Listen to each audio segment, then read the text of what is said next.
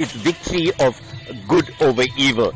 And that is why people celebrate using colors, because colors, as you know, give us very, very good perspective of everything in society. So having different colors thrown on each other is giving an opportunity of people to celebrate unity in diversity. And that is why Holi is so important.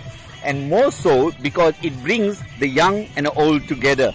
And people do not know the age when they celebrate Holi. They throw powders and flowers and water on each other.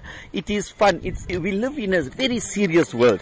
Everything is so serious. Business, work, school, everything.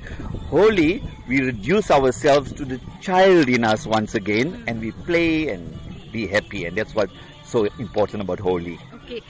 Is it then important in the South African context to celebrate it here in our country, even though this is an Indian tradition?